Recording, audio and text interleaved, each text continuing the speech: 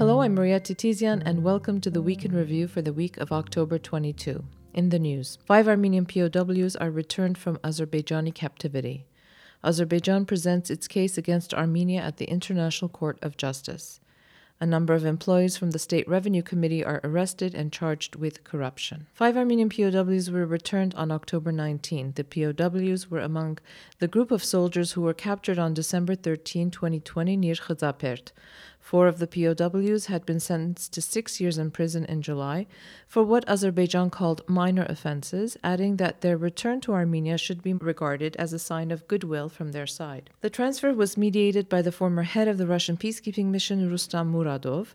The plane carrying the POWs to Armenia was greeted by Russia's ambassador to Armenia, Sergei Kopyrkin. Commenting on the release of the prisoners of war, Russia's Foreign Ministry representative Maria Zakharova stated that Moscow hopes that the process of returning Armenians detained in Azerbaijan will continue. Azerbaijan also handed over the remains of a body to the Armenian side, bringing the total number of bodies retrieved following the end of the war to 1,686. Armenia's human rights defender Arman Tatoyan reported that on the evening of October 16, Azerbaijani forces opened fire in the direction of the village of Yerazh, this is in the Ararat region, deliberately targeting residential areas. During the shooting, a bale of hay near one of the homes caught fire.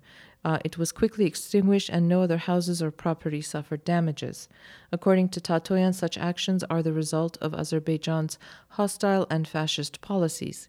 He also noted that it is obvious that Azerbaijani soldiers know that they are causing damage to villagers, and these actions prove yet again that the Parliamentary Assembly of the Council of Europe's resolution to establish a demilitarized security zone must be implemented. In spite of Azerbaijan's continuous ceasefire violations, the country's Minister of Foreign Affairs, Ceyhun Bayramov, announced during a joint press conference with his Qatari counterpart on October 18 that Baku will adequately respond to what he said was Armenia's positive steps in the demarcation process, adding that it is important to start the demarcation and delimitation of internationally recognized borders as soon as possible.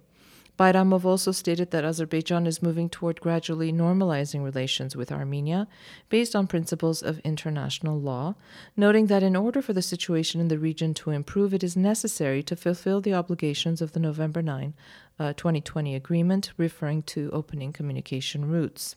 Armenia's ombudsman, Arman Tatoyan, reported again on October 18 that Azerbaijani forces, which unlawfully entered Armenia's Kagharkunik region back in May, had built bunkers and paved roads leading to their positions. He also noted that they have noticed a flurry of activity as Azerbaijanis continue to build new roads and have increased their personnel and equipment. In response to Tatoyan, Armenia's defense ministry issued a statement the next day, claiming that Tatoyan's report includes a number of inaccuracies. According to the statement, the ombudsman's claim that Azerbaijan is conducting large-scale construction work is exaggerated, and as they are the ones monitoring Azerbaijani activity, they have not detected an increase in personnel or equipment. Tatoyan then responded to the Defense Ministry statement and posted video and photo footage, as well as maps proving the accuracy of his report, claiming that since he publicized these events, a campaign to discredit his activities has begun. He also noted that the aim of his report was to show the illegal actions of Azerbaijani armed forces and their impact on the lives of Armenian citizens. The deputy prime ministers of Armenia, Russia, and Azerbaijan met in Moscow on October 20 as part of the tripartite agreement reached back in January of this year. They discussed the ongoing negotiations to open communication routes in the region. The day before the session, Azerbaijan's president announced that Baku will be presenting its plans at the meeting about a modern transportation and logistics center that will be established in Zankelan, turning it into a transportation hub for Azerbaijan.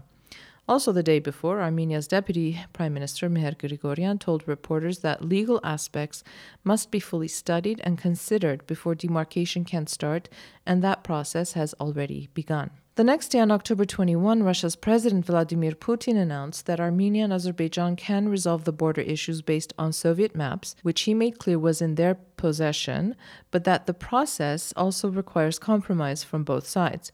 He also stated that it is important to maintain stability on the border and that nothing can be decided in the conflict without Russia. This week, the International Court of Justice heard the case initiated by Azerbaijan against Armenia. The hearings dealt with Azerbaijan's request for provisional measures to enable Azerbaijan to demine its territory to prevent Armenian organizations like VOMA from engaging in incitement of racial hatred against Azerbaijanis, and for Armenia to refrain from any measure that might aggravate, extend, or make more difficult the resolution of the dispute. Azerbaijan claimed that by refusing to hand over maps of landmines, Armenia is hindering the return of the Azerbaijani population to the territories that came under its control after the 2020 Artsakh War. The Azerbaijani side also stated that mining the territories was based on ethnic hatred toward Azerbaijanis. Armenia's representative at the court, Yerishe Giragosyan, countered Azerbaijan's claim, stating that Baku is spreading false information about who actually placed the mines and for what purpose. He stated that Azerbaijan itself had placed thousands of mines in the conflict zone in the beginning of the 1990s, and while Armenia continuously tried to organize demining operations, Azerbaijan always tried to impede the work of humanitarian demining missions because at the time Armenians lived in those areas. Now that the Armenians are gone, Azerbaijan is raising the issue of landmines. The Armenian side also stated that mines are placed in all conflict zones, and the purpose is protection, not racial discrimination. Armenia's representatives also argued that in cooperation with the Halo Trust, all areas except the line of contact were demined, and presented this as proof that Armenia did not place landmines in territories that might one day be repopulated by Azerbaijanis, and also added that even Azerbaijani maps show the landmines are only present along the border. The International Court of Justice will be determining whether it has jurisdiction in the case, and just as a reminder, last week Armenia had presented its case against Azerbaijan. In regional news, during his visit to Georgia on October 18, U.S. Defense Secretary Lloyd Austin announced that Russia should fulfill its obligations towards Russia before proposing a new cooperation format in the region. Austin was referring to what has come to be known as Lavrov's 3+3 format, and that includes Armenia, Azerbaijan, and Georgia, plus Russia, Turkey, and Iran. In response, Russia's Foreign Ministry representative Maria Zakharova announced that Russia hopes to implement the 3+3 cooperation format in the region as soon as possible. However, some Western countries, especially the United States, are trying to hinder this process. Zakharova also stated that although the U.S. claims that the new cooperation format was proposed by Russia, in reality, it was initiated by the presidents of Turkey and Azerbaijan. Azerbaijan's State Customs Committee announced on October 21 that the Iranian drivers detained when crossing the Goris-Kapan highway on September 15 have been released. According to Azerbaijan's statement, the drivers had been detained while trying to smuggle goods through Azerbaijan's border and for not having proper documentation, but Azerbaijan released them as a sign of goodwill. On October 21, Armenia's Defense Minister Ashak Garabedyan met with Javier Colomina Piriz, the NATO Secretary General's new special representative for the South Caucasus and Central Asia. During that meeting, Garabedyan stated that NATO member Turkey's involvement in the Artsakh War last year undermined Armenia's trust in the alliance. Piriz also met with Armenia's Prime Minister Nikol Pashinyan and Foreign Minister Ararat Mirzoyan. The future of Armenia-NATO relations were discussed, among other things. The NATO envoy stated that Armenia is regarded as a reliable partner for the military alliance. A deadly car accident took place on the Gyumri-Yerevan highway in the early morning hours of October 20. The bus drove off the road and flipped several times, killing the driver and 4 passengers.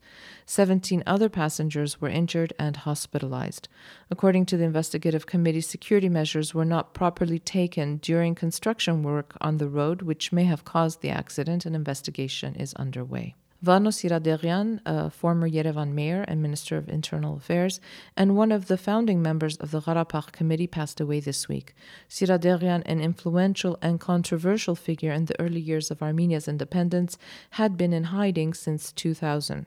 After Levon Terbedrosyan's resignation in 1998, Siraderyan was charged with a number of criminal offenses, after which he fled the country and had been wanted by Interpol since. It is not clear whether Armenia's government will allow his body to be returned and buried in the country. A special government commission has been formed to make a decision. On October 19, Armenia's National Security Service reported that a number of officials at the State Revenue Committee were detained for receiving bribes. A high-ranking official and 2 employees from his department were caught receiving a bribe of 1 million Armenian dirham, that's approximately $2,000 from a businessman in a cafe.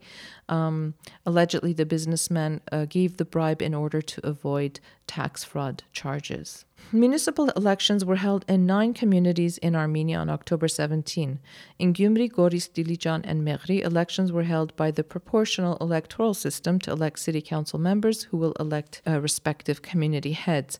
In Gyumri, former Mayor Samvel Balasanyan's alliance won 36% of the votes, while the ruling Civil Contract Party won 29% of the votes. Once the seat allocation is completed, the city council will elect its mayor. Civil Contract was also defeated in Goris, this is in the Syunik region, where it won only 35% of the votes, while incumbent mayor Arush Arushanyan's alliance won 65% of the votes. Arushanyan is currently in prison for electoral violation charges related to the June parliamentary elections. The Civil Contract registered a victory in Dilijan, where it won 57% of the votes.